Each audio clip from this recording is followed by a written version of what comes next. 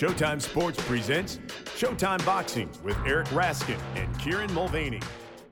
Hello and welcome to another edition of Showtime Boxing with Raskin and Mulvaney. With my co-host Eric Raskin, I am Kieran Mulvaney. And Eric, I'm speaking to you from Turning Stone Casino, close to the International Boxing Hall of Fame, where I've been covering induction weekend. It's been a struggle to be here without you, of course, but I've been doing my best. I've been doing my best, and I gotta say, I had both a highlight and a low light on Saturday. The highlight was at the end of an interview I was having with former heavyweight challenger Ray Mercer, who's in fine fettle, by the way. I was very happy to see that. I said, hey, you know what? It's been good to talk to you. And he said, great to talk to you, man. This was great. This was like the best interview I've ever done. Wow. And I thought, that's fantastic. There it is. Career highlight right there.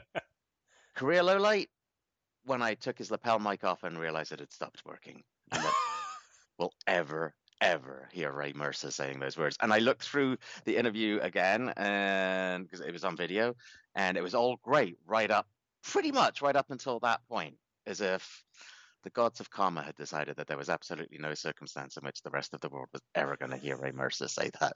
So, womp womp, I guess. A deep sigh and a womp womp. That pretty well sums it up. It's going to be the title of my autobiography, by the way. Right. Sigh and a womp womp. I like that. I don't know, though. It sounds a little convenient to me that you have no proof of Ray Mercer saying this to you, and that we just have to take your word for it. Yeah, I was waiting for that response. I know that's going to be the response, just generally. Yes. If the video was going, can we at least possibly read lips for proof? Right. If we can find, if there's a lip reader out there, okay. If there's a lip reader, please, because not only that, there was no one else around. It was literally just myself and Ray Mercer sitting there in the tent, the same tent actually that we were sitting in a year Last ago, year, right. and truly nobody else around to hear it, to see it. But it happened, man. It totally happened. So you say. Very convenient. In all seriousness, that does suck. Technical failures, like, there's just nothing you can do sometimes. I think I've mentioned to you a time or two that I live in terror during every podcast recording I ever do, that somehow it will fail to record or save, especially when we're on Zoom. I just can't fully exhale until the file is saved after it's all over. It's a miracle that I can semi-concentrate on what I'm saying when a portion of my brain is pacing around worrying about the technical stuff.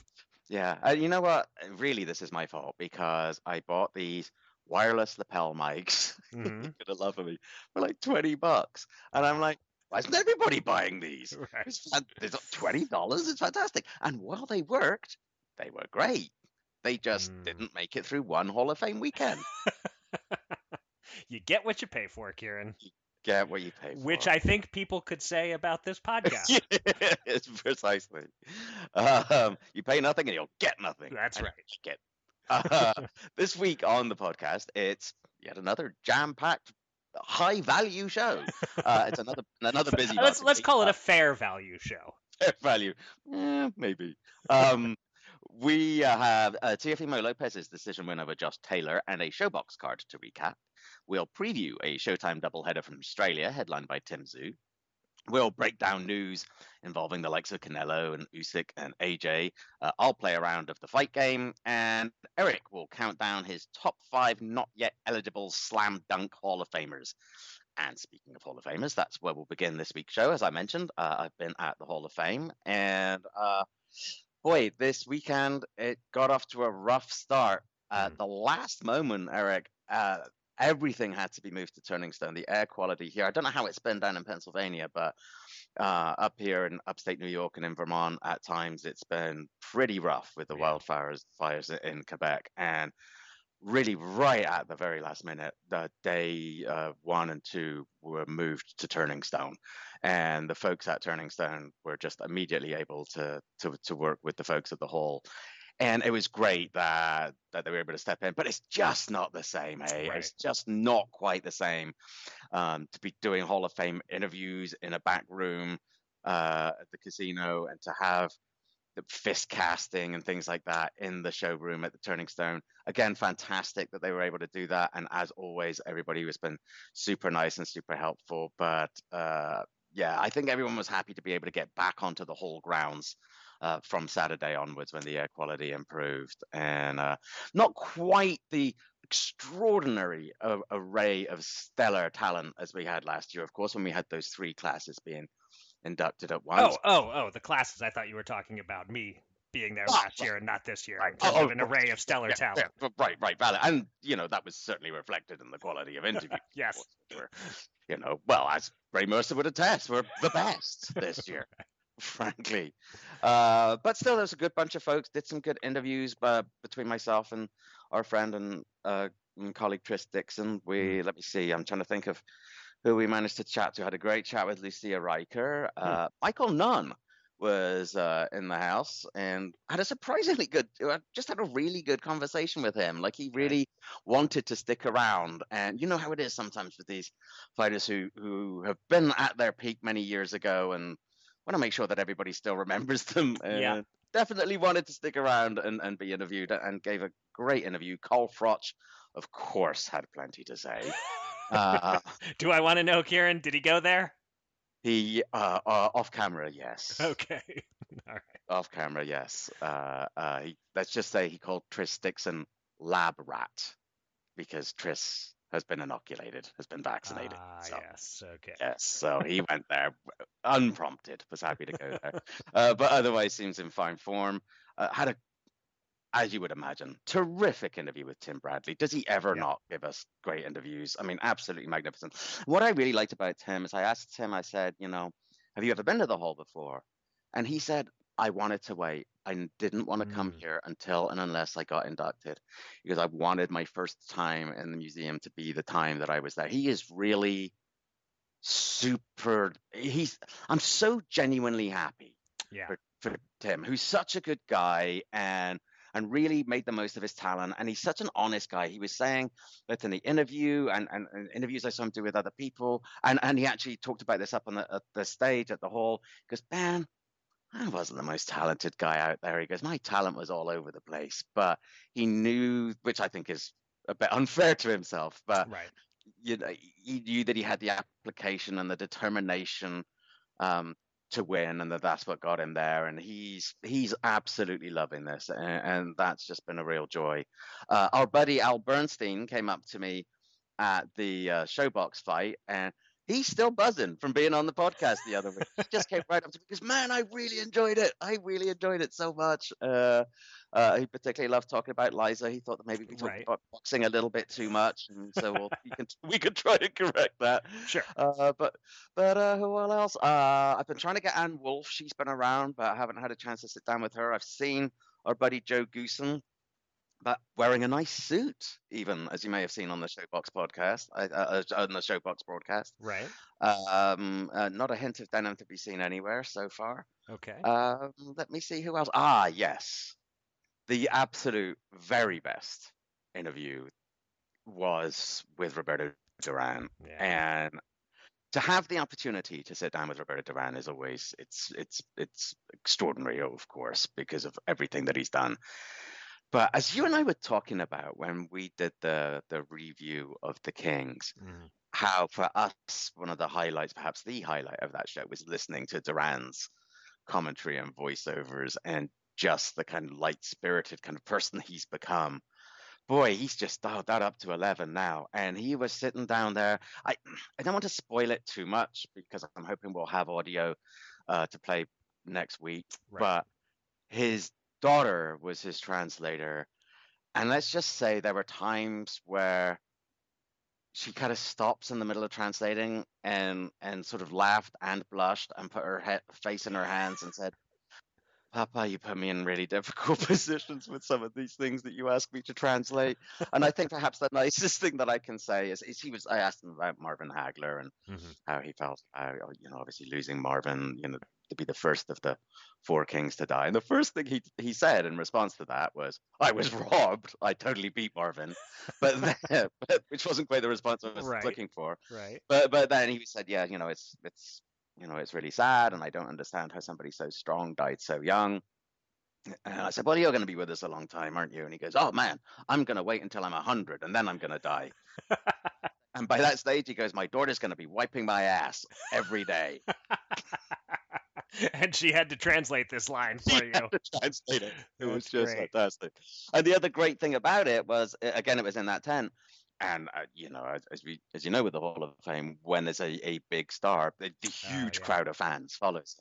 And so there was this. So it was basically an interview in front of a huge live crowd Hmm. that was responding to every one of his remarks and his humor and his jokes. And it was just one of those moments that I'll remember as a highlight of a boxing career. It was just fantastic. And then he went away, and he went next door to talk to Newsday, and I think he did the whole thing all over again. It was kind of amazing, really. I think that he absolutely loves being in this position, and it just amazes me to think of like that snarling, angry 20-something lightweight from the 70s who Mm-hmm. bashed Ken Buchanan in the balls, and how he's turned into what he's turned into. It's amazing, really.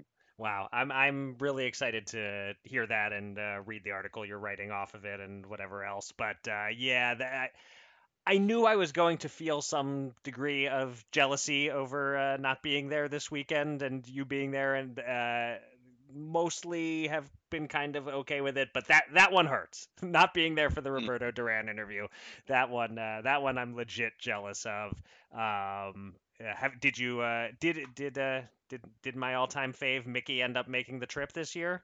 Mickey and Dickie both Okay, they here. were there. I haven't been able to get a hold of them, Okay. but they've been around. And as you know, even though you did give me dispensation to do I so, did. I, I, just I permitted you to doesn't interview him. I said you can't pass it doesn't up if feel the quite opportunity is presented. But doesn't feel quite right. So okay, all no, right.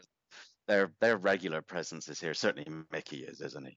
Right. Yeah, and it was So just it was last year for that him. he was expected to come and then didn't, unfortunately. But so that's why I was unsure whether, even though he was on the list, whether Mm. indeed he would make it this year. So that's good to see that he and Dickie are there.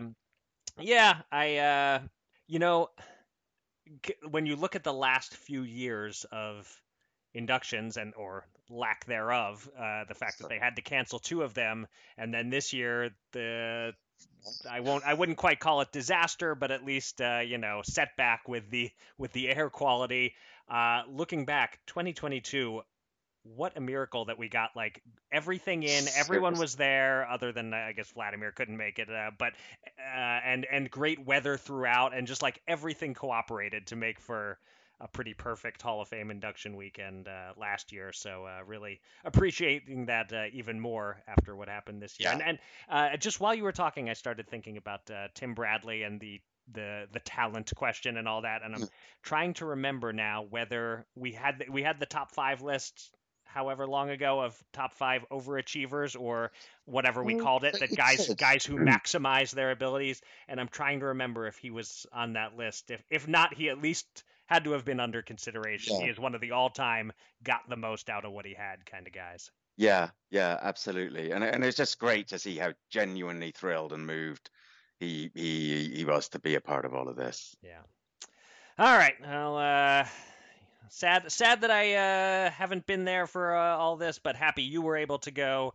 And I will say one part of Hall of Fame weekend that I got to feel like I was kind of part of because I watched it on Showtime. Was the Showbox triple header Friday night at Turning Stone. So let's talk about that. We had three fights in the light heavyweight division. All three went the distance, two of them almost too close to call, including the main event, Ali Ismailov versus Charles Foster. The taller southpaw Foster boxed from distance early, built a lead, but Ismailov landed a right hand at the very end of the fifth round that dropped Foster, creating a pivotal swing in momentum and in the scoring.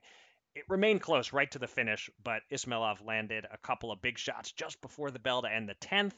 All three judges gave him that round.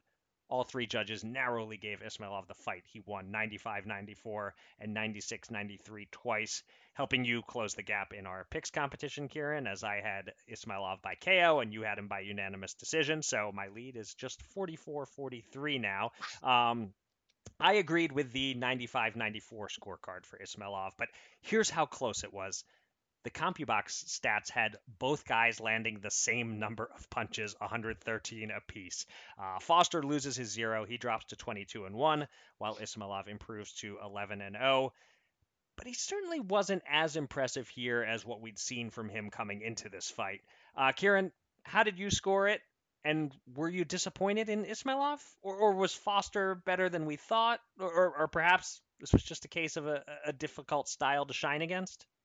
I also scored it 95-94, the same as former podcast guest Tom Schreck. And sorry, Tom, when I saw you ringside, I promised you whatever your scorecard was going to be, I was going to rip it. And I can't. Right. You were right. Yeah. I actually wouldn't have been super upset if it was 95-94 the other way. It was that close. And I was a bit disappointed with Ismailov, I've got to say. But I figured that probably a lot of that should be credited to Foster, who definitely outperformed my expectations of him. I thought Foster boxed very well at times. Mm-hmm. He moved well. He went in with a plan that he knew what he was up against with Ismailov, and he went out with a plan specifically to try and neutralize that. And I thought he was frustrating Ismailov a lot at times. And Ismailov almost looked confused by the fact he wasn't able to bully Foster and beat him up. Yeah. And it felt as if this was the first time he'd been in a position where a guy just wasn't going to back down against him, and I had planned for him, and I had a good plan for him.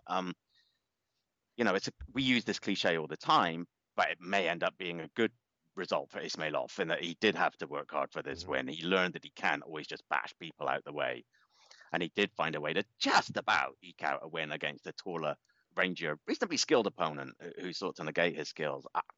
And the problem that Foster had, and again, this is the kind of thing we said in abundance about fights before, and it was true here, was that because of Ismailov's power, Foster had to walk that tightrope all night. It was the classic case of Foster needed to fight the perfect fight, and if it wasn't quite perfect, it probably wasn't going to be enough. And I think you touched on it.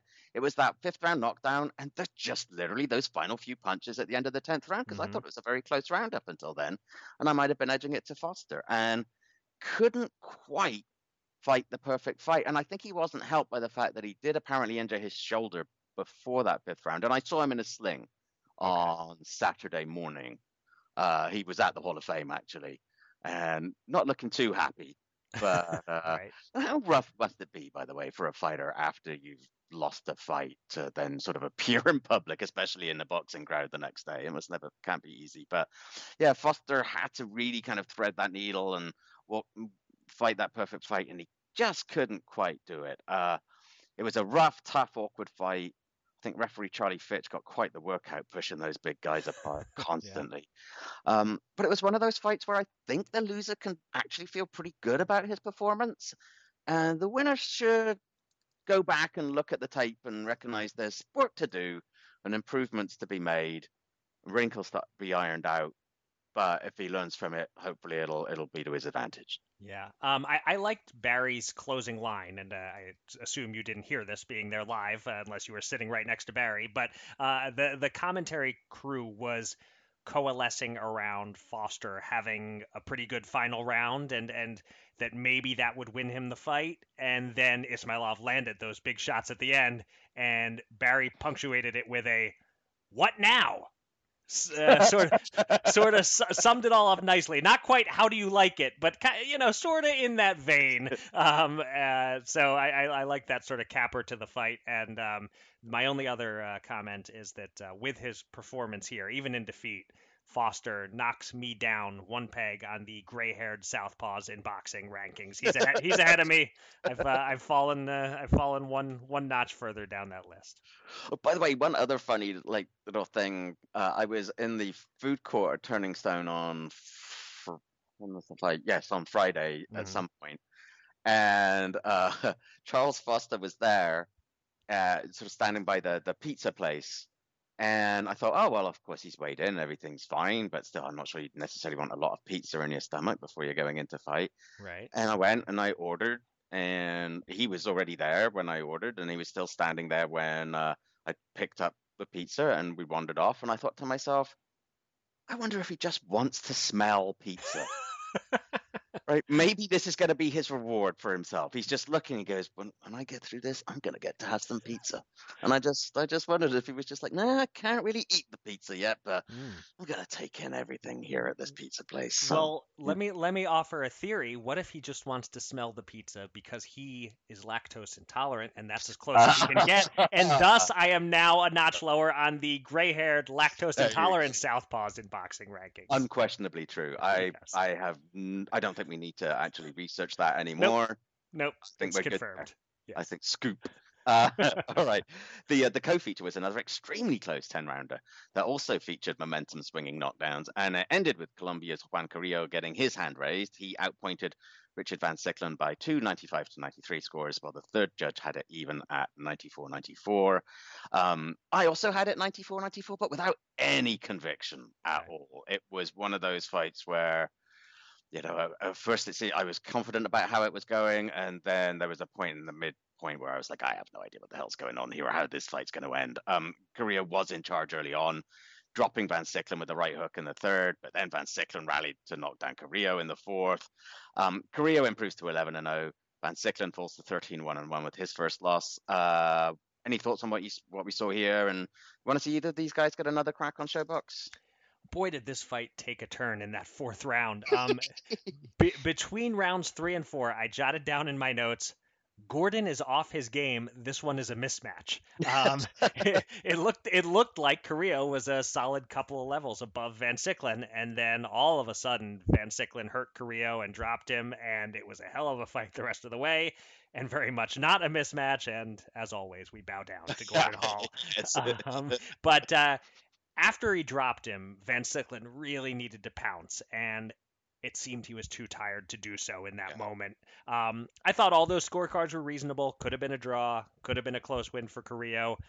I'll tell you who Carrillo was reminding me of the first 3 rounds when he was kicking ass. Not a boxer. I'm going to make a cross-sport comparison, and one that may mean nothing to you, but I was thinking he's the Nikola Jokic of boxing in that he's not much to look at. He's kind of clumsy and oafish, but don't let it fool you. He's really good. Do you know who Nikola Jokic is? He bounces one of those balls and throws it into hoops. Right? That's correct. Okay, yes, Okay. That's right. So, and really doesn't look athletic, but may just be the best player in the world right now. Does he fight like people on the other team on the bench or something? Isn't that what he's known for as well? Didn't that happen? Or am I making that up? I'm trying to remember if there was an incident like that. That's definitely not what he's known for. Maybe it happened and I'm forgetting it, or maybe you're thinking of... maybe I'm thinking of some different person in a different sport. Possible.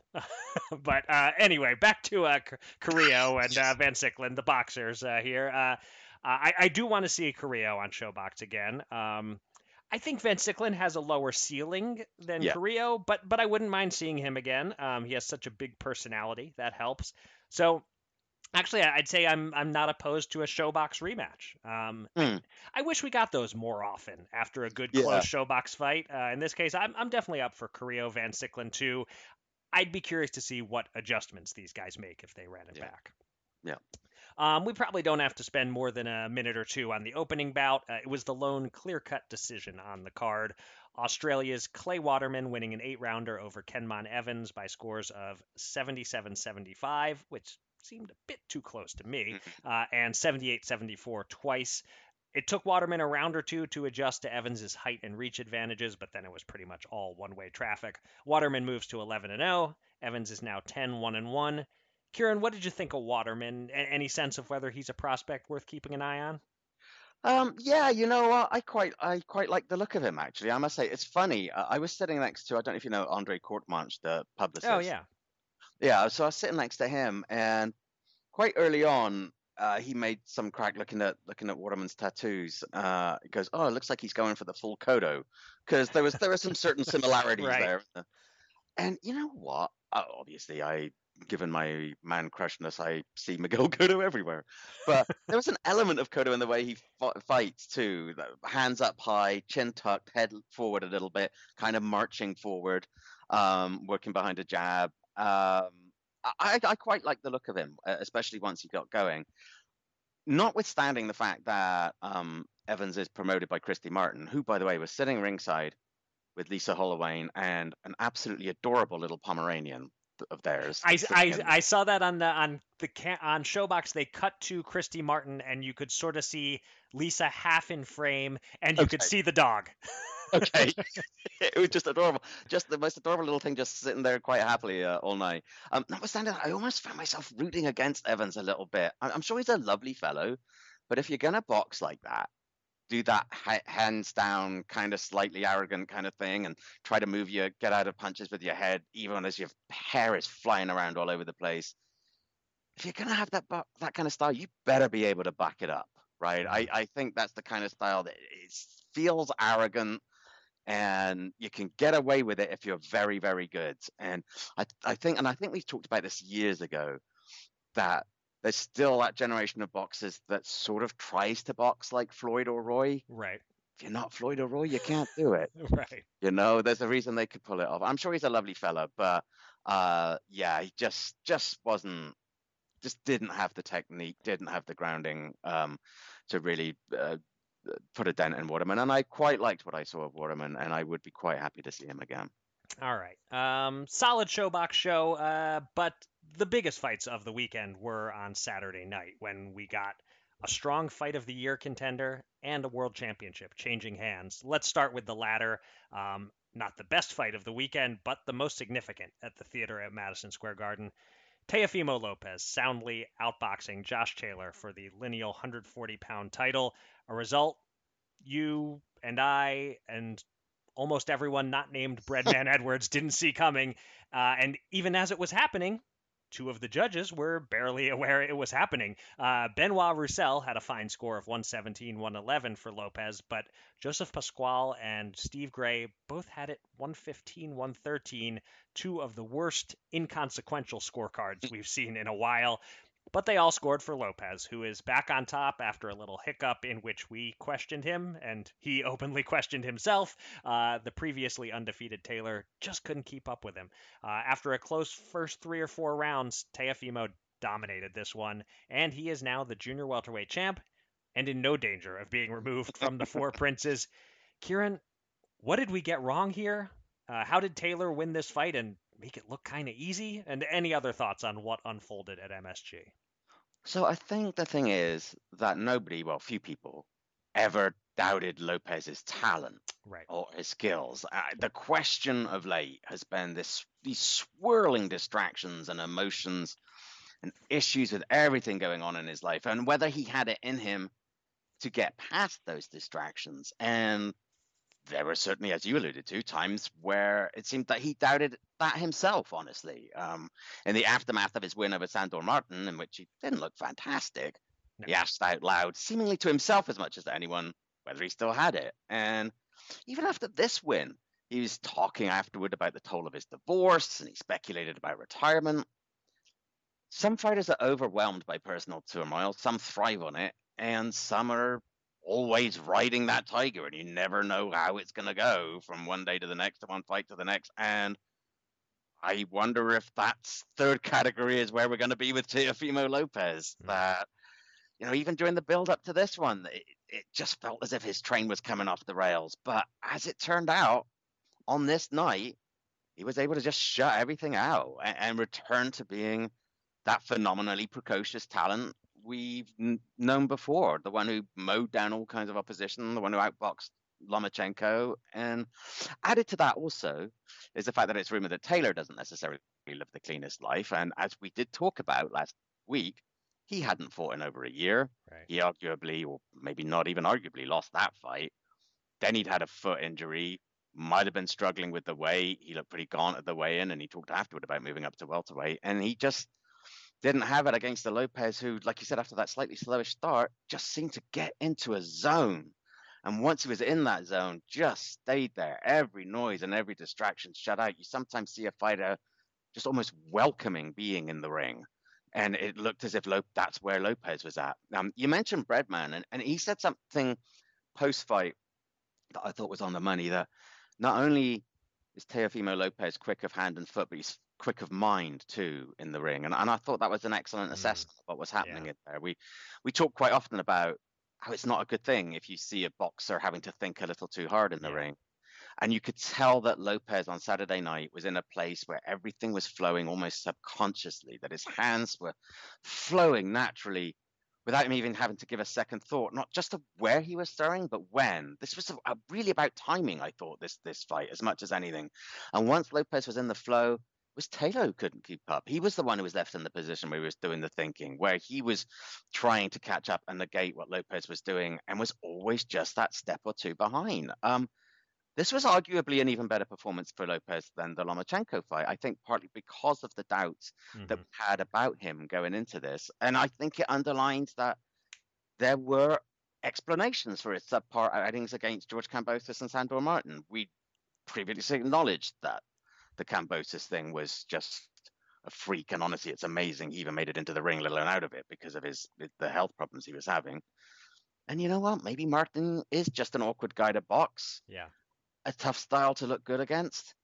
And maybe it's going to be the case, like I said, with Lopez, that with everything else going on in his life, he's going to have tough fights. And then suddenly he's going to have amazing fights. I don't know that we're going to see a non-bumpy ride from Lopez from here. I just think we're going to have to strap in and go along with the ride. I'd still like to see an outside voice in place of his father, or at least in addition to his father. But he did remind us of just how good he can be when everything flows right. And honestly, now the questioning narrative shifts to Taylor. We're like, wow, he hasn't had a clear win since he beat Jose Ramirez 2 years ago, and he lost the second half of that fight, and he's 32, and maybe it's Taylor's the one who we have to worry about and wonder about the future of. So, what about you? I mean, anything to add there? And actually, in addition to the fight, what happens to these guys from your perspective going forward? So I certainly, in retrospect, overrated what I perceived as Lopez's confidence problems and possible mental unraveling, and I clearly did not spend enough time actually thinking about the style matchup here, because as it unfolded, it quickly became obvious, and I know it's always easy to say that as you're watching it as opposed to before you're watching it, but it became obvious, there is a significant difference in Lopez's favor in speed, athleticism, and creativity. Over and over, Taylor's wider shots weren't getting there in time, and Lopez, you talked about the timing, he was finding the openings while those wider shots were still making their way toward him. And it actually got a little sad for Taylor when Teo started showboating in round 8, and Taylor for a second there tried to showboat back, but his heart wasn't really in it, and it just wasn't it isn't who he is as a fighter. By doing that, he was kind of admitting that Lopez was totally in his head. By the end of the 8th round, it seemed to me Taylor had only one route for winning this fight, and that was to hurt Lopez to the body. He had no other prayer of turning the fight around. I just couldn't see him technically doing anything different, catching up. It was just maybe he could land a big body shot. That's about it. That said, on 2 of the scorecards, he didn't really need to turn the fight around. I looked at the round by round. Those 2 judges both had Taylor sweeping the first 3 rounds, which it isn't insane, but it's still less than stellar judging, and it's a reminder that those close early rounds all count the same as dominant late rounds, and sometimes a judge taking a couple of rounds to recognize what's happening in the fight can make all the difference. I have a whole column coming out in Ringside Seat magazine about boxing's judging problem, so no need to spoil it all here, but it is long past time to start adopting more liberal use of the 10 points. It is absurd that because a couple of judges made a questionable call on a close round or 2, Lopez needed to win both the 11th and 12th, or Taylor keeps his title. If Lopez had taken his foot off the gas at all down the stretch, it's a draw. Boxing dodged a bullet here because this fight was not close, and the scoring system allowed it to end up dangerously close. So, where would I like to see these guys go next? Josh Taylor, you mentioned it. I think he's going to move up to 147. He should.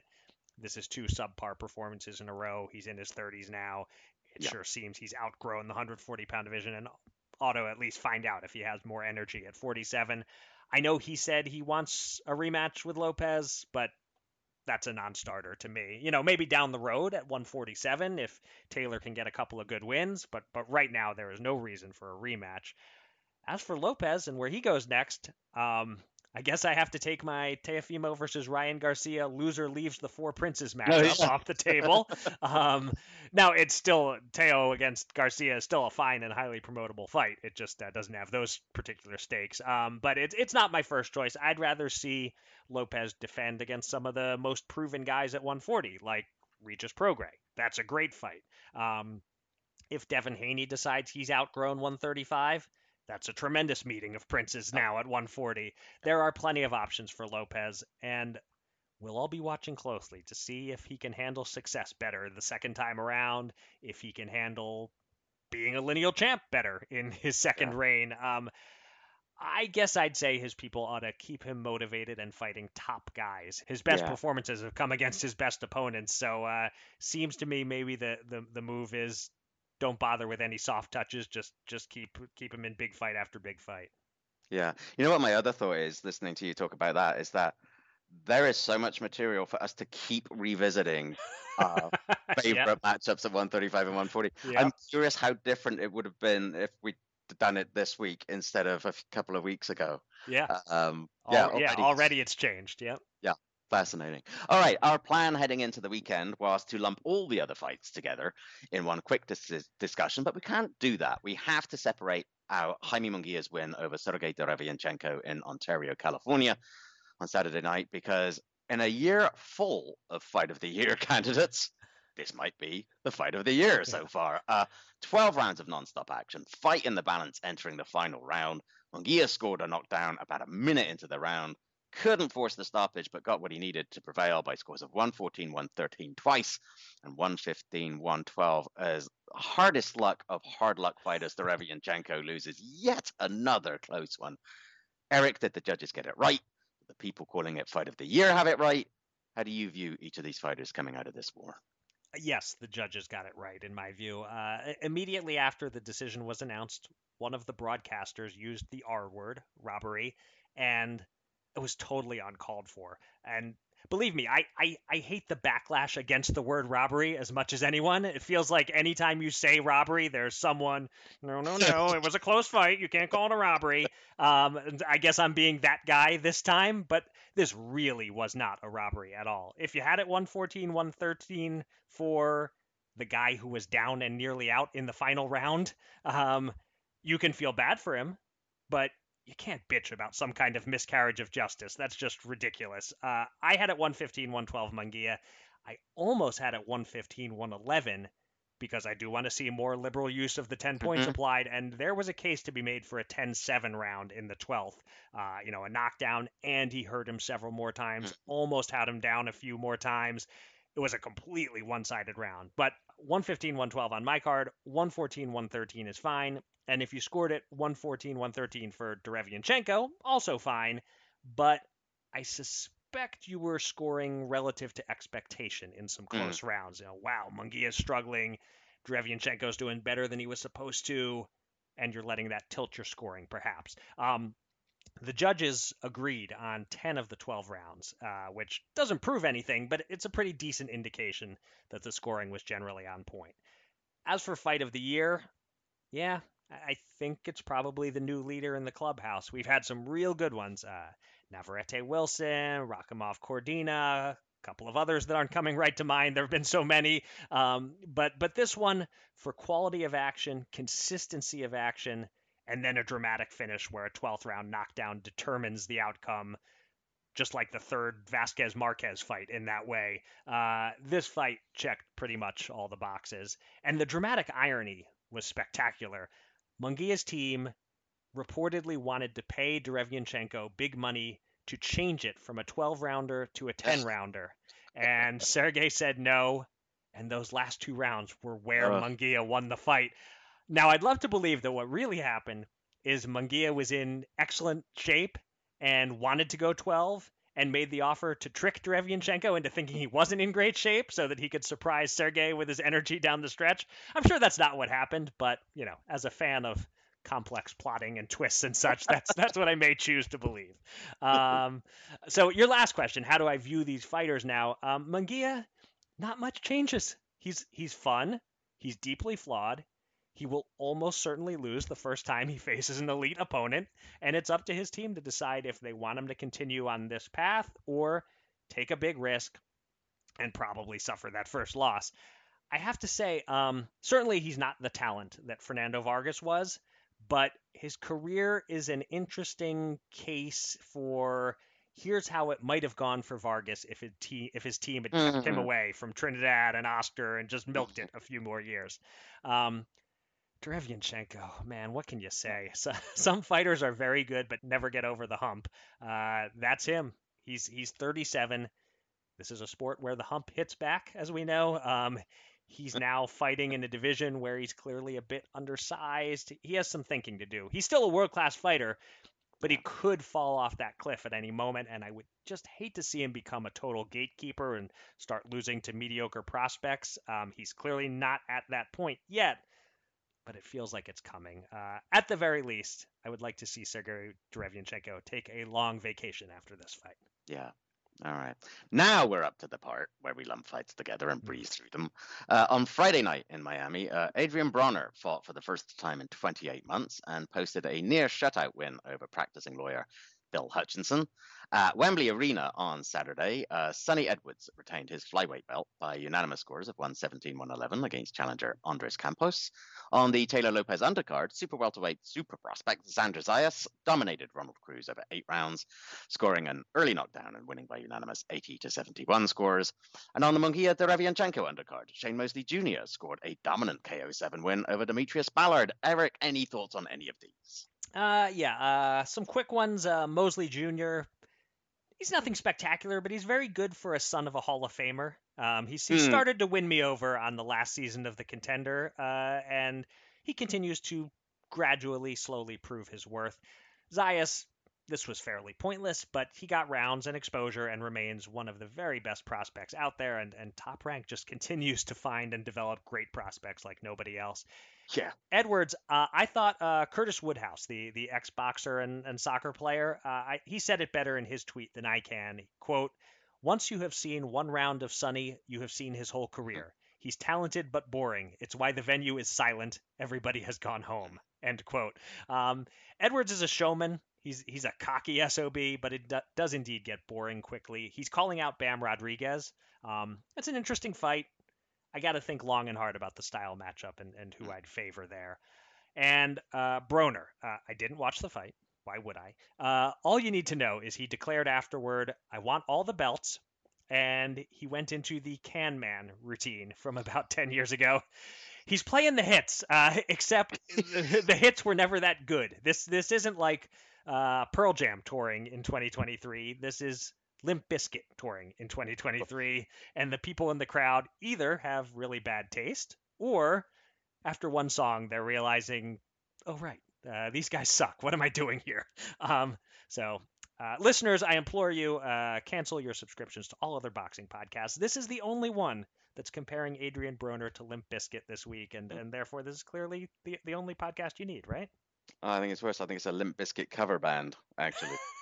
That's what he is now. In his prime, maybe he was Limp Bizkit.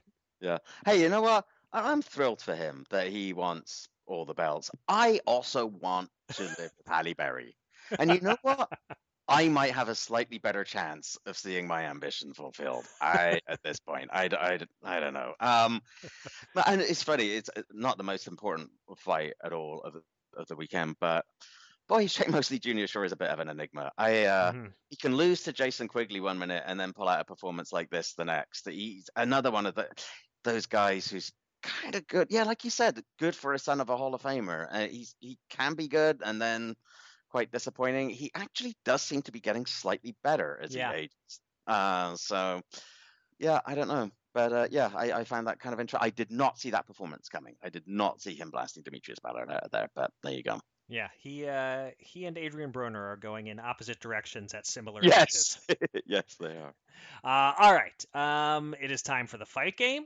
Let me take a cue from Adrian Broner and say anyone can win the fight game in 5 clues, but not just anyone can win it in 1 or 2. Are you ready to see if you can do it, Kieran?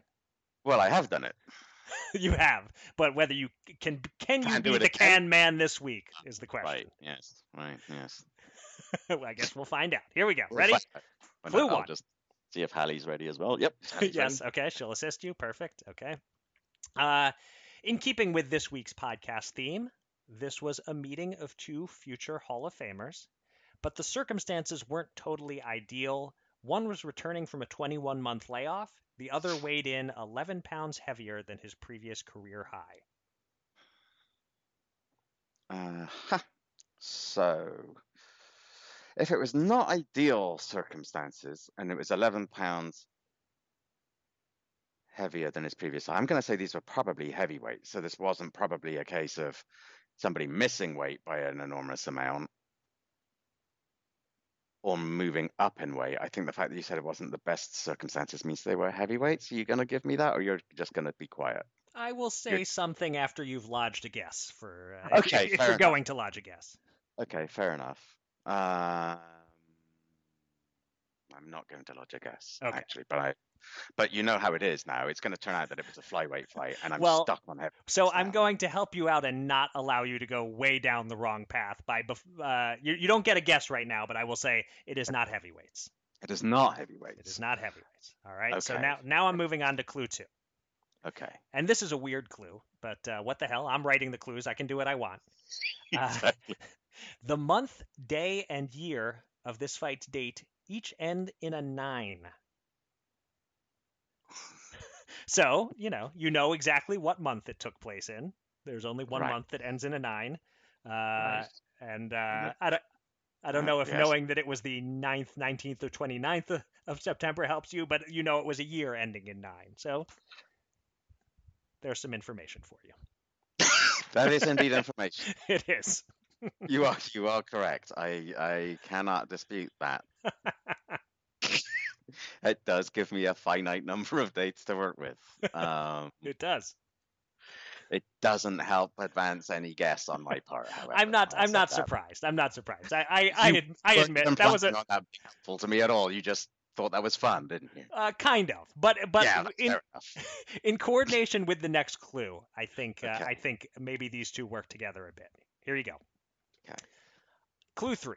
On the undercard, Jesse Vargas in his 6th pro fight, Erislandy Lara in his 8th pro fight, plus the pay-per-view co-main was Chris John versus Rocky Juarez.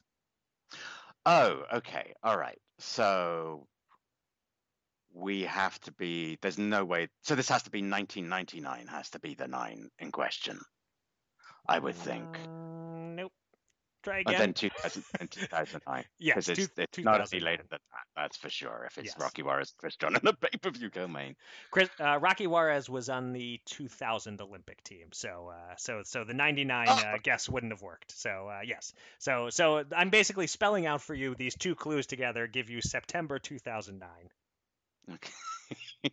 Which may not bring you all that much closer to the answer, but more information once again. And while you're thinking, I'm going to reread the opening clue just to see if it sparks something now that you have more information. This was a meeting of two future Hall of Famers, but the circumstances weren't totally ideal. One was returning from a 21-month layoff. The other weighed in 11 pounds heavier than his previous career high. This is definitely, I know I've said this a lot before, but this is definitely one of those where listeners are screaming now. Yes, I believe they've started screaming now. Yes.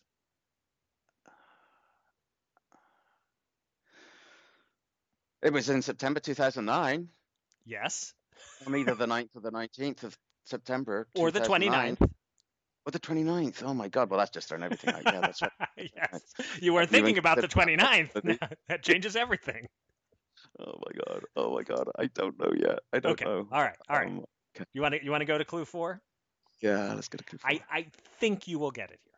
If you don't, there's always clue 5.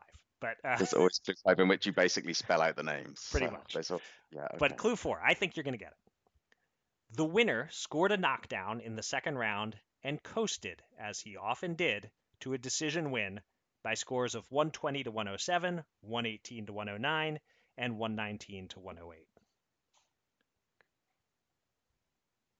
Is it Floyd? It is. Oh, Floyd and Marquez. Yes, there it is. Floyd Mayweather, unanimous decision win over Juan Manuel Marquez. Now that first clue makes total sense. Yes. This was one where I was coming in thinking there is a chance you'll get it off one if you think of what the 11 pounds heavier than his previous career high means. But you were way off thinking of heavyweight. So yeah, because that was what was confusing. I mean, actually that was a great first clue. Yes, once you get the context, it's a terrific first clue, but it's really confusing. I'm like, wow, Hall of Famers, but he was that overweight, and why would the fight go ahead? Right. Yeah, yes. I didn't say he was 11 pounds over the limit, just No, 11 pounds over his previous high. Yeah. And there was something, Floyd blew through the weight, agreed weight or something. I can't remember. There was that other factor as well, wasn't there? Or he changed the weight. Oh, right. I wasn't even thinking about that. But yes, it was agreed to be at like 144, and then Mayweather paid to make it 146 at the last minute or something along those lines. Right. Yeah, something like that. And yes, and Marquez didn't look great at the weight in that fight, and oddly looked entirely different the next time he came out. Oddly, yes. No possible explanation for no why further questions. None. So here was the clue 5 that we didn't get to. It's actually a bit different in style than usual. It's still a dead giveaway, but I didn't go the route of like rhyming any names or making any puns off Money May or anything like that. Here it is. Both fighters were inducted into the Hall as part of the Trilogy class in 2022. One of them we interviewed, and he surprised us by doing the whole interview in English. The other we did not interview. In fact, I haven't spoken directly to this fighter since 1998 when he was preparing to challenge Gennaro Hernandez for his first title. Oh, okay. So I might have still been like going through the gears trying to figure it out until that final question. Until that final detail, yeah. Until that final detail, I mean, yeah. Yes, I might have still been. You wouldn't have remembered that Juan Manuel Marquez surprised us with his English when we interviewed him just a year ago. I would have been panicking at this stage, you know. Right. You couldn't remember your own name, much less Juan Manuel Marquez. Sebastian Fundora. No, Andre Ward. Michael Spinks. Yeah, right. Just throwing stuff at the wall. Right. By the way, talking of Hall of Fame interviews, bumped into our buddy Bobby Hoyle at the Hall, and the first thing he said to me was, "Nice job on that Andre Ward documentary," he said, as if our 15 seconds was us being involved in actually making it what it was. So there you go. the fame spreads wider. For you, not for me. You were there. You got on-screen billing. Would Bobby Hoyle have made that comment to me though? I don't know. I'm not really recognizable from my role in that documentary. Let's put it this way: nobody has stopped me on the street yet to talk to me about it. Right, because I'm quite recognizable from the bald spot that was visible from the rear camera angle. Yes. Again, no further comments. No further comments, indeed. All right, we've done a lot of looking back so far on this podcast. Let's look ahead now to this Saturday. It's a special edition of Showtime Boxing International, a 2-fight broadcast from the Gold Coast Convention and Exhibition Centre in Broadbeach, Queensland, Australia, starting at 10 p.m. Eastern, 7 p.m. Pacific. Note to self, move to the West Coast for next week. Tim, and again, that Showbox card, good Lord. The time I got out of there, it's just, again, our campaign has got to be for matinees. Right, yes. Right, anyway, I digress. I'm sorry. Tim Tszyu remains active while waiting for his 154-pound championship fight against Jamel Charlo. At just 3 months after stopping Tony Harrison, Tszyu puts his mandatory position and his perfect 22-0, 16 KOs record on the line against Mexico's Carlos Ocampo, 34-2 with 22 KOs. Ocampo is 34-0 when not fighting on Showtime, but 0-2 on the network, with a decision loss to Sebastian Fundora last year and a knockout in the first round on body shots delivered by Errol Spence back in 2018. Based on that track record of losing when he stepped up, Ocampo may seem a safe opponent for Tszyu. But what do you think, Eric? Is this safe indeed for the rising Aussie star? Break down the matchup a little bit for us and make your pick. I do think it's fairly safe. Ocampo is not going to outbox Tszyu. And he's not a real heavy-handed guy who's a major threat to hurt Tszyu. Every fighter is dangerous. All it takes is one punch you don't see, yada, yada. But relatively speaking, Ocampo isn't that guy. He's not hard to find, doesn't have much head movement. He's just tough and game, and a little awkward, and willing to apply pressure. And he gave Fundora some problems early, but you may recall that fight. Yes, Ocampo lasted the distance, but Jack Reese spent a lot of time in the final few rounds threatening to stop it. I think Ocampo's record tells you exactly who he is, a good, sturdy fighter who will beat all the B-level comp and none of the A-level comp. He has a little height and reach on Zoo. He may have some moments, but I think in the end, he is exactly who you want to fight if the goal is to stay busy, get a win against a credible opponent, and not blow the title shot that you have set up around the corner. Zoo, boy, he reminds me so much of his dad in terms of how calm he is, how determined he is, how dangerous he is at all times, and how he doesn't really betray with his body language how things are going in a fight. Right. He has a real veteran poise and a seriousness about him. And he also has a great jab. That was impressing me against Tony Harrison. I'd expect to see him flash the jab, quite a bit here, get some work in, stay within himself, box smart and steady, and go into that Charlo fight with a lot of momentum. I think he will beat Ocampo. I think he will beat him by stoppage. And I think it's largely up to Zoo what round the stoppage comes in. How aggressive will Zoo be? How much will he go to the body, where we know Ocampo can be hurt? I could see him stopping Ocampo within 5 rounds if he really wants to, but I'm going to say he's in no particular rush, and this will end up being a knockout for Tim Tszyu in round 7. Oof. Okay, for a moment I thought, I could just feel that it's going to be exactly the same prediction as me. I could just tell, like, We were in headed there. basic reading from my notes, but Right. there's a slight difference. I very Okay. nearly picked 7, but I Okay. did pick a slight difference. But obviously, spoiler alert, I'm also picking Tim Tszyu to win by stoppage. Yes. Look, Ocampo isn't bad at all, right? He's a perfectly good prize fighter. Yeah, he was stopped by Errol Spence, but that can happen. He was only 22 and couldn't get anywhere near Fundora, but that happened to plenty of folks too. And I'm not sure how much facing the Southpaw Towering Inferno tells us about how he's going to fare against the Orthodox Zoo. The biggest question that I have about Ocampo, and it's the same that essentially you asked and answered yourself, is does he have anything to trouble Zoo? And I don't think he does. Yeah. He's perfectly sound, but does he bring anything to the table that Zoo hasn't seen before?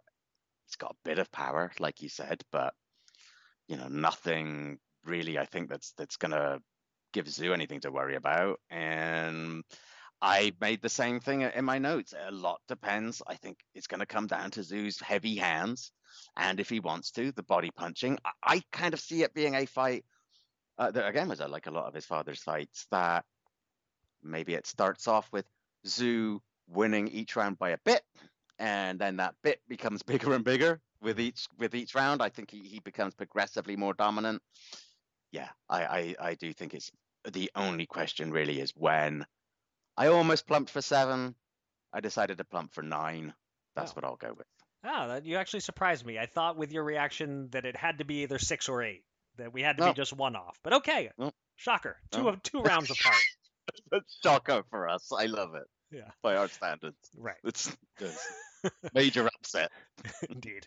Of course, now it will happen in the 8th, right in between us. Of course it will. Yeah. Opening the broadcast, one of our favorites, 122-pound contender Rais the Beast Aleem meets Australia's Sam Goodman, not to be confused with the world's greatest criminal lawyer, Saul Goodman, in a scheduled 12-round alphabet title eliminator. Aleem is 20-0 with 12 KOs. Goodman is 14-0 with 7 knockouts. This is a big step up on paper for Goodman, though he has beaten 3 opponents who've challenged for titles. You could make a case that maybe it's a step up for Aleem as well, as his best wins have come against the likes of Vic Pasillas, Eduardo Baez, and Mike Plania. Kieran, how high are you on Aleem these days? What do you make of Showtime debutant Goodman, and what's your pick? Yeah, so I am still high on Aleem, but with one caveat that's unfortunately too true of too many fighters these days. We just haven't seen enough of him lately. And 122 is a pretty good division. There's some pretty good stuff happening, especially now with Naoya Inoue moving up into it. And I feel like it's the division's in danger of passing Aleem by a little bit. I think he was one of the first names we would mention when we were talking about this division a couple of years ago. And I'm not sure that that's the case right now. And that's not necessarily because of anything bad that he's done, just that he's perhaps stood still a little bit or not moved forward with quite enough pace, whereas others have done. He had just the one fight last year, which was a solid decision win that you mentioned over Mike Planier, but it's been a while since we saw him look really good. I mean, his last truly impressive performance was probably that stoppage that you mentioned of Vic Pasillas, and that was January 2021. Goodman has one probably truly notable win on his resume, which was his last time out, a decision against TJ Doheny. But Doheny had seen better days by that point. He'd lost 3 times in his previous 5 outings, so I'm not sure how much we can learn from that.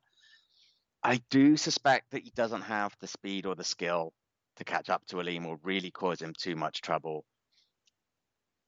I think it might be reasonably competitive early, but I just think Aleem's natural skill and speed will be enough for him here.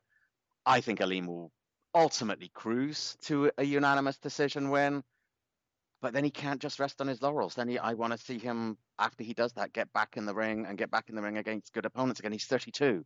I don't want to see the opportunity pass him by, but I do feel fairly comfortable that Reece Aleem will get a decision win here.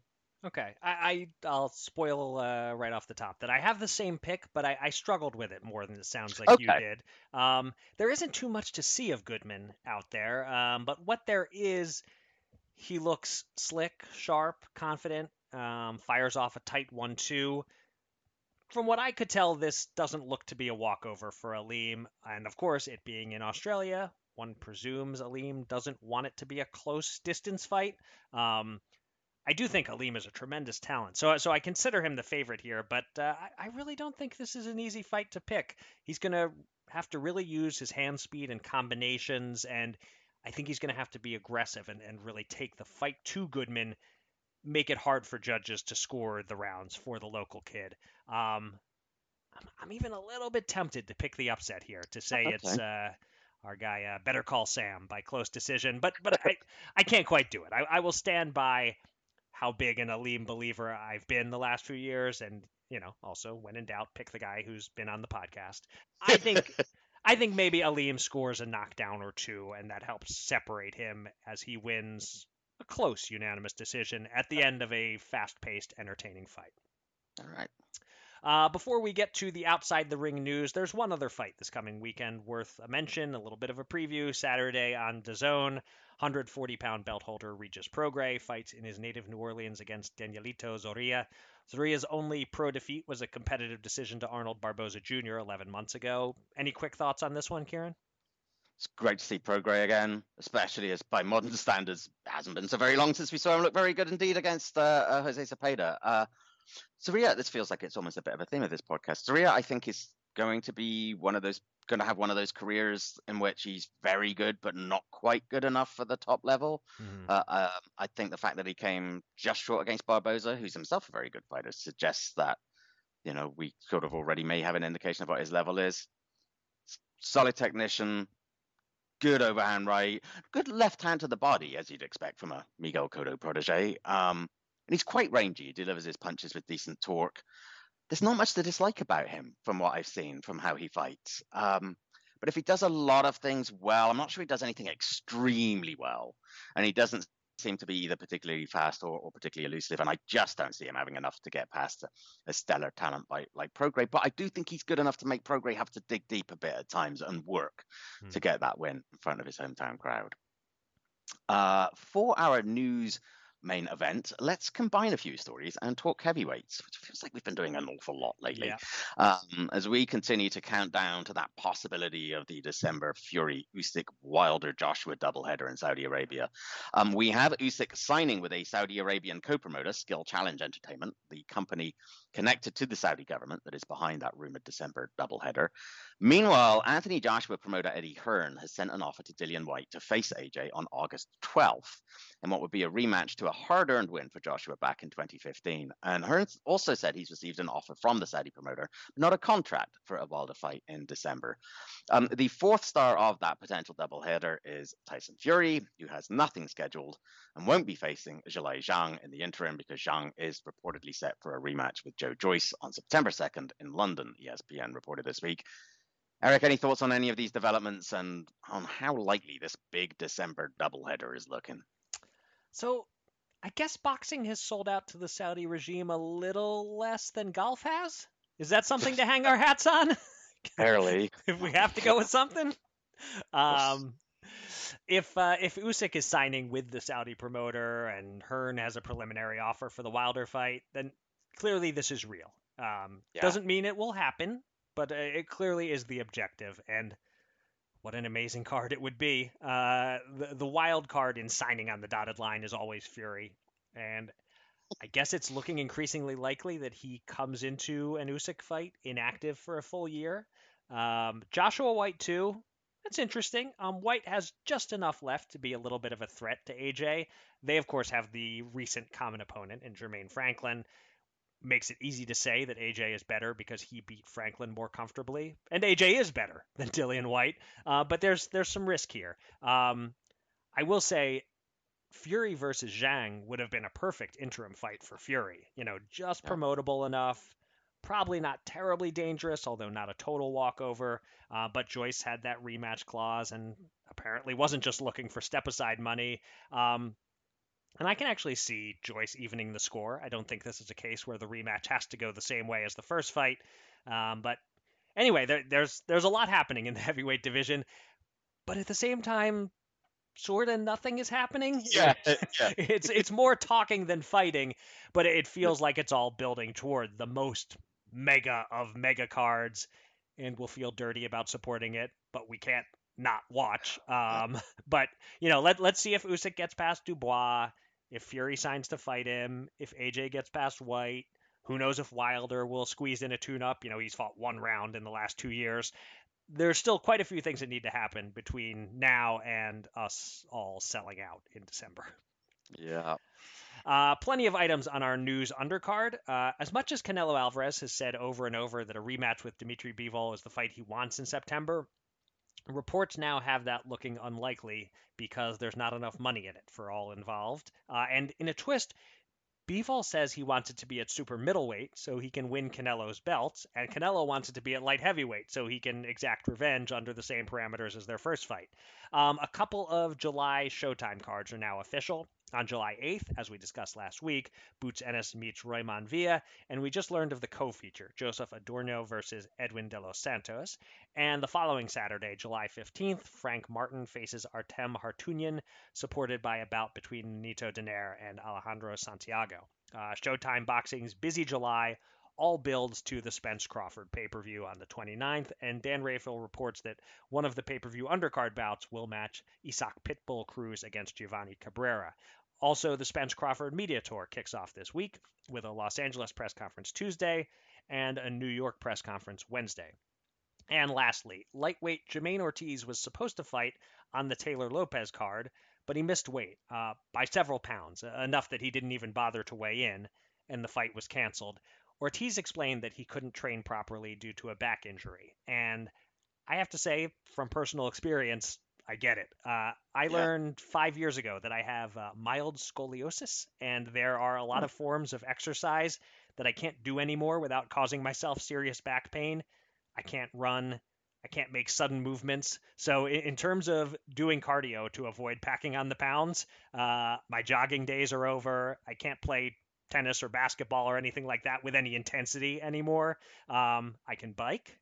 I can go for long walks. I can do my little punching bag thing that I've talked about. But anyway, not being able to go for a good, hard distance run, that changes the whole equation when it comes to getting rid of those last 10 or so unwanted pounds.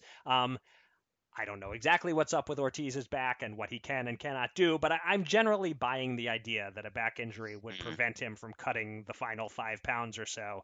So that's my take on that. A lot of other items here. Kieran, thoughts on any of these fights that are happening or probably aren't happening or in this case didn't happen? First of all, strong endorse on the whole back injury thing. It's yeah, you don't actually even realize. It sounds like a stupid comment to make, but you don't realize how much you rely on your back until you can't. Right. Boy, having been there myself and been chair bound, really, I had just muscle spasms, not even anything as bad as you, a few years ago, and I couldn't even lay flat in my bed without it being extreme agony, and was living and sleeping in a recliner for a few weeks. So yeah, indeed. We have really hammered home our reputation as the most washed boxing podcast out there. I was just gonna say, our attempts to identify with these amazing professional athletes is actually having the complete opposite effect. Right. But that notwithstanding, we'll move on. Yeah. I guess I'm not super surprised by the Bivol Canelo news, as Bivol in particular had already sounded a tad reluctant to do it at 175, and I feel like he'd said something before about why would I want to do that 75 again? I've done that. It's not a challenge to me. Let's make it for his belt. So, maybe it's a negotiating ploy, but I don't think so. I think it just might be Bivol figuring, there's only so much time on earth. Why waste it doing what I've already done? Hey, look, if that means, and I know you're fine with this too, if that means we get Bivol Beterbiev and Canelo Benavidez, fine, right? I don't think either of us are going to complain about that. I don't know anything about Hartunian, who faces Martin, other than what I've seen from his box rec, which is that he's unbeaten at 12-0, all against names I don't recognize and all in Germany. But, Martin is still young and progressing, so this just might be an ideal opponent for him at this stage of his career. You look at Alejandro Santiago's record and you think he'd be a soft touch for possible future Hall of Famer Nonito Donaire, but I don't know, man. His record is a highly unusual 27-3-5, but he's 11-1 over his last 12. His only loss is by majority decision to the then undefeated Gary Antonio Russell. He's got wins against the likes of Antonio Nieves, David Carmona. This could be a really tough one for Donaire, who is at the stage of his career where you still never quite know, but at the same time, as I think we've expressed several times over the last couple of years, I have long ago abandoned the idea of betting against Nonito Donaire. Right. And I love Isaac Cruz Giovanni Cabrera. Cabrera looks a little bit like a model, but he can fight. And he's got some good wins. He's got wins against the likes of Gabe Flores. He's tallish for a lightweight at 5'9", so it'll be interesting to see how he meshes with the shorter Pitbull. I like a lot of these fights that you've mentioned here. All right. We now wrap up the show with the top 5 list. A nice bookend to how we opened the pod because it's Hall of Fame themed. You asked me to rank the top not yet eligible future Hall of Famers in order of most slam dunkiest or slam dunkiosity, if you prefer. Slam dunkitude? I don't know. Anyway. We'll go slam dunkitude. So active fighters or fighters who have retired recently enough to not get on the ballot yet. And as I count them down, you will take on the challenge of attempting to rebut the case, to present a counter argument for why they're not a Hall of Famer, or at least why they're not such a slam dunk first ballot choice. And as I started to prepare my list, I quickly realized there is absolutely no suspense about who's number one. There's no debate, and you would be breaking your back, your apparently weakened back, to make an argument that this person isn't a first ballot Hall of Famer. So for the first time ever, I'm doing a number 0, someone above number 1 who won't be part of the countdown. It's like how in divisional rankings, if there's a champ, you have the champ, and then the next contender is number 1. Here we have a champ, a number 0, and then I can count down his top 5 contenders. It is, of course, Manny Pacquiao. If you want to make the case that because of PED rumors he isn't such a slam dunk, go ahead, Kieran, but it's probably not worth it. So can we agree that Manny, whose career could be split into 2 halves and they'd both be easy first ballot Hall of Fame resumes, that he is number 0 and we'll move on to counting down the next 5? Yeah, okay, fair enough. I get the argument there, because that would be outside of the possible PED thing, then yeah, that would be tough. And I choose to interpret this as you going the route of alphabet bodies and starting to pick super champions. And I think it's sad, but so be it. I understand the reasoning for it. Wow, that is a deep, deep insult. And that's the guy who just was hanging out at an alphabet body convention. So there you go. But, the least offensive of all the alphabet bodies. Agreed. So, indeed. All right. All right. Fair enough. Here we go. Let's move on. Number 5. And for the record, I have a list 10 long, not counting Pacquiao, that I already consider slam dunks. So being number 5 here, that means you are absolutely a slam dunk for me. Right. It's the reigning heavyweight champion of the world, undefeated through 34 pro fights, Tyson Fury. Anyone who becomes the legit heavyweight champ for more than just a fight or two gets into the hall. I think Fury clinched his spot in 2020 when he dominated Deontay Wilder in their second fight. He's 2-0-1 against Wilder. He ended Hall of Famer Vladimir Klitschko's 10-year reign in boring but decisive fashion, and that's more than enough. Admittedly, the rest of his competition, so-so. Dillian White, Derek Chisora, about a dozen times or 24 times or something like that they've fought. Steve Cunningham. But the Wilder trilogy and beating Vlad, that's plenty. Even if he never fights Usyk or Joshua, or he does fight them and loses, Fury is a sure shot for the Hall of Fame for me. If Riddick Bowe is in, if Ken Norton is in, then Tyson Fury is in. Now, I should point out that the whole idea of this was that I was going to channel my inner tweeter in my attempts to knock these down. So I'm trying to imagine, the worst of the worst out there will say, here's what I know, because I've actually even gotten it. Okay. God, I can't believe that you're overrating Tyson Fury on the back of those wins against Deontay Wilder. And Wilder, as we all know, can't box. He's just got a big right hand. Steve Cunningham knocked him down, for heaven's sake. There's that whole issue with PEDs. And you know what? If it had been anyone else, his fight against Ottavellin would have been stopped on a cut. And then what would have happened? I'm completely unconvinced, he says in an unconvincing way. I am unconvinced that you're unconvinced, but this doesn't augur well for the. Well, that's part of the assignment. But no, you did a good job there. I think that those are reasonable arguments to propose, but ultimately a sane person realizes that right. weak arguments. But it's important to point out that these are not the same person's rationales. Yes. Right. Yes. The as insane rationales go, those are pretty solid. Good job there. All right, but it's only going to get harder to rebut these. He was my number 5 choice. Okay. All right. So number 4, I go from a very, very big man to a rather small man, and one whose name has already been mentioned on this podcast just a few minutes ago, because he is on the Showtime schedule for July, Nonito Donaire.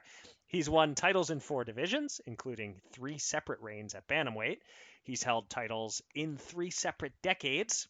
He was, for a few years, a consensus top 5 pound-for-pounder. He was the BWAA Fighter of the Year in 2012. He's also delivered the Ring Magazine Knockout of the Year twice, and is one of the best punchers in the history of the lighter weight classes.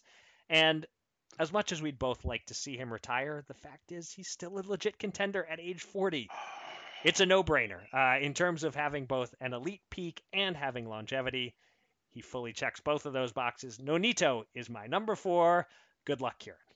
I'm deeply regretting the way I formatted this assignment. No turning back now. No. I've never actually seen anybody try to argue against Nonito Donaire's. How would you do that? What could be the possible argument against? I guess you could just argue how many Hall of Famers has he beaten? Yeah, would that be an argument? That's a start. I don't think he's beaten anyone who's likely to end up in the Hall. And I was going to say maybe you point out a few of his softer losses. That he lost to Nicholas Walters. Didn't just lose to Nicholas Walters. He got beaten up by Nicholas Walters. Nicholas Walters, who quit like a dog against Vasily Lomachenko, and we haven't seen him since. So that gives you a sense of exactly where. I mean, he lost to Jesse Magdaleno, for God's sake. And who the hell, has Jesse Magdaleno ever beat? God, he's just good matchmaking and moving up and down in weights at the right time. He argues unconvincingly. A valiant effort. I'll accept it. Here we go. God, it's not going to get any easier. This is it. Up next, and I struggled a bit with the order of my 3, 4, and 5, but sure. I put this guy at number 3, and he honestly could rise higher. Alexander Usyk. If he should face Tyson Fury and beat Tyson Fury and become the lineal heavyweight champion of the world, Usyk is almost on that Pacquiao level of Hall of Fame-ness. But just based on what he's done so far, in just 20 pro fights, he's unified the cruiserweight title, left the division as no worse than the second greatest cruiserweight of all time, and then captured 3 major heavyweight belts by beating Anthony Joshua not once, but twice. Again, the order is debatable here. If you want to put him below Fury or Donaire, I could see that. But I think Usyk having a case for greatest cruiserweight ever, and then pulling off the feat of winning a piece of the heavyweight title, and by beating a legit super heavyweight sized title holder, I think he's even more of a slam dunk than Fury or Donaire. I have him at number 3. And as we know, I certainly was never a massive advocate of his during his early cruiserweight days at all. No, not at all.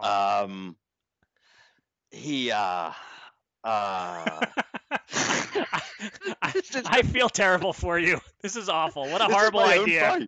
This is my own file, but I'm sure it's one of the most entertaining top 5 lists in many ways. He was taken 12 rounds by Krzysztof Glowaczki, for God's sake, and Derek Chisora looked like he almost had him out in the first few rounds of their fight, and he performed arguably worse in the rematch with Anthony Joshua than in the first fight. Kieran, I'm gonna help you out. Majority decision. I'm going to help you out here. This is real easy. All you had to do was say, what does his last name mean in Alaskan or Inuit or whatever it is? And how could someone with that name be in the Hall of Fame? Right, yeah. For those who don't know that ongoing joke, yes. Usyk spelt differently is Inupiat Eskimo for walrus penis bone. Yes. And I have told him that, and thank God he thought it was funny. As he should. Yeah. But listen, nobody whose name means walrus penis bone has been inducted into the Hall of Fame yet. So I don't know. Yet. But, if your name was walrus penis bone, you'd probably be a fighter as well. That's a good point. That's what I got. Took him 8 rounds to get rid of Tony Bellew, and majority decision win against Maurice Bradis. I mean, obviously he shouldn't be. Honestly, I don't think he should even be allowed to visit the Hall of Fame, let alone be in it with that record. So, I suppose actually the the argument against him is basically the cruiserweight division historically sucks and everything you accomplish there means nothing to me. Maybe that's the way then to he go. steps up. But then he steps up to heavyweight. And but Anthony Joshua's a fraud. Yeah. He's fragile. He is a fraud, actually. Yeah, there you go. Got no heart. I mean, yeah. All right, I'm kind of enjoying trying to help you out with these. Couldn't stop him. Andy Ruiz stopped Anthony Joshua. He's not a Hall of Famer, and Usyk couldn't do that. Yeah. That does sound like a Twitter argument. Yes. All right, we got there. All right. Again, it's only going to get harder. Here's my number 2. I can't imagine how, actually. But okay. If you know me at all, you knew that this guy was coming somewhere near the top of my list. Another little guy like Donaire, another guy with extraordinary longevity and a second career after we started to write him off. But he climbed higher on pound-for-pound lists than Donaire did. He climbed as high as it's possible to climb. I am, of course talking about Roman Chocolatito Gonzalez, briefly the pound-for-pound king, the most tiny, dominant fighter the sport has seen since Ricardo Lopez. He was the man at 105, 108, and 112, and he won belts at 115. He was undefeated through his first 46 fights across 11 years.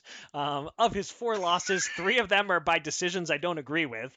And he's one of the most fun fighters to watch and has been throughout his career. The trilogy with Juan Francisco Estrada is a classic. I don't know what else to say, except that if you don't think Chocolatito is an automatic Hall of Famer, I'm cutting off your hands so you can't fill out a Hall of Fame ballot. I'm sorry to get violent, but I'm passionate about the greatness of Chocolatito. You want to just pass on this one, Kieran, so I don't have to cut off your hands? I've just pulled up his box rec to see if there's the tiniest of holes to. There would have been if some of those decision losses had been decisive. Actual decision losses? Right. Again, he could be, I forget his exact record, but something and 1 could be his record right now. Yeah, he's 51 and 4, and I am with you that he should probably be, what would that be? 54 and 1. 4 and 1, yeah. Resistance is futile, Kieran. Moises Fuentes lasted 5 rounds with him. I'm going to throw in the towel for you. Yeah, I think that's probably best. This was a horrible idea. I thought this was going to be a good idea. This is just a terrible idea. No. And I think I know who your number one is, but it's not going to be any. No. All right. So yeah, it's pretty obvious at this point who my number one is. It is a Hall of Fame. Star power matters. This fighter is the biggest star of his generation, the biggest draw in the sport post Manny and Floyd. Plus, he reached the top of the pound for pound list and has a Hall of Fame in-ring resume, even if he had the fan base of, say, Guillermo Rigondeaux. My number one is Canelo Alvarez, who, by the way, is still only 32. Even though you and I think he has slowed down a bit, he still should have some major accomplishments and massive fights left ahead of him. Anyway, titles at 154, 160, 168, and 175, including lineal championships in 2 of those divisions, fights against almost all the biggest and best of his time across all those divisions. You recall that loaded Hall of Fame ballot a couple of years ago when they shortened the retirement time to 3 years, right. So it got overcrowded, and you had Floyd, Vladimir, Andre, and Miguel all at once, and someone had to wait, and it was Miguel. Well, if Canelo is on that ballot, he's second only to Floyd, I think, and either Andre or Vladimir has to wait also. To me, he is easily the slam dunkiest out there right now, other than Pacquiao. And I don't know. Do I even want to hear you attempt a futile counter argument? A cherry picker waited till the right moment before he fought his best opponents, made Golovkin wait until he was too old. PED. Yes, there it was. I was waiting for you to ring that bell. Yeah. There it is. Couldn't lay a glove on Floyd. If I'm Brian Campbell, lost to Austin Trout. But I'm not Brian Campbell. But beaten old Shane Mosley. I don't believe any of it, but I can find a Twittery kind of case against Canelo more than I can against Chocolatito or Nanito or someone. But of course, there's a difference between, is he like the greatest of all time or one of the very greats, as opposed to being in the Hall of Fame? He's obviously a Hall of Famer. I mean, right. Anyway. Okay, but under the circumstances, though, you put together all the possible cases against pretty nicely there. That was you struggled with that less than you did with some of the guys who came before him on yeah. My honorable mentions, just quickly, 5 more that I consider absolute slam dunks. Terrence Crawford, Gennady Golovkin, Vasily Lomachenko, Juan Francisco Estrada, and already I think it's safe to say Naoya Inoue. I can't imagine not voting for any of those guys, although some are in that Cotto category of, if the ballot's crowded, they could have to wait a year. Then there are a bunch of guys who are probably on their way to the Hall of Fame, but I guess I can't say it's impossible they don't get in. At the top of that list is Errol Spence. He's like almost a lock, certainly becomes a lock if he wins on July 29th. Overrated, all of them. Hacks. Right. Who have they fought? Padded resumes. Yes. Duckers. I don't know. I'm done. This was a bad idea. All right, but the main assignment was an excellent assignment. Just the part, your role in it, yes, bad idea, many regrets, never again. But many regrets, never again. Was trying to shake it up, trying to do something different, and that's what happens when you try to do something different. Yeah, that's the price you pay. So, before you put a button on the podcast, Kieran, may I squeeze in a quick plug for another piece of Showtime content? Please do. Episode 2 of our friend Steven Jackson's Fight Towns series went up last week. This was Fight Towns Houston.